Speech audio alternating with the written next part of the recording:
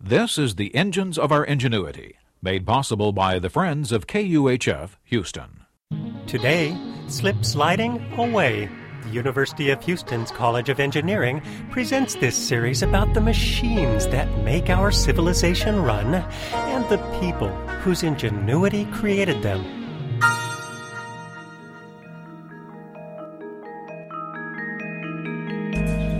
It's a wonderfully ingenious idea. Robert Hooke first proposed it to Sir Isaac Newton, and it's been tossed about ever since. Imagine carving a tunnel from Houston to Dallas, a straight tunnel about 200 miles long. Standing at the entrance in Houston, we'll see that the tunnel slopes slightly downhill, about 3 degrees, a very gentle slope. Interstate highways aren't considered steep until they're about twice that. Standing at the exit in Dallas, we'll also see a tunnel that goes downhill with the same slope, upward if we're coming out of it. Here's what we'll do. We'll lay train track through the tunnel.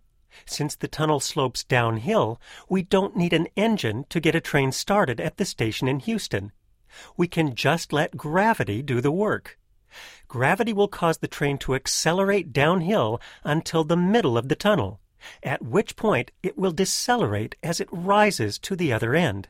And by the conservation of energy, it will come to a stop just as it arrives in Dallas. We've traveled from Houston to Dallas using nothing but gravitational energy. At its deepest, the tunnel is 1.5 miles underground. At its fastest, the train travels 500 miles an hour. And the length of time we're riding? Just over 42 minutes. What happens if we build a longer tunnel, say from Houston to Paris? The tunnel is steeper and deeper, reaching as far as 750 miles below the Earth's surface. The train also travels faster, with a top speed of over 10,000 miles an hour, faster than a speeding bullet.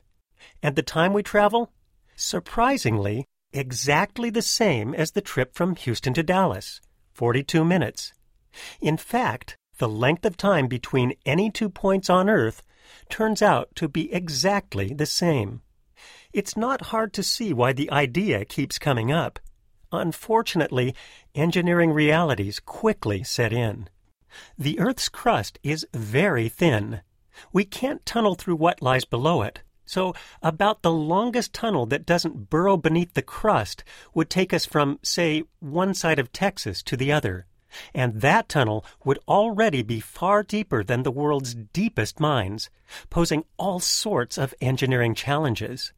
But friction and air resistance are even bigger obstacles. Our mathematical abstractions assume these problems away. In reality, they'd slow the train significantly.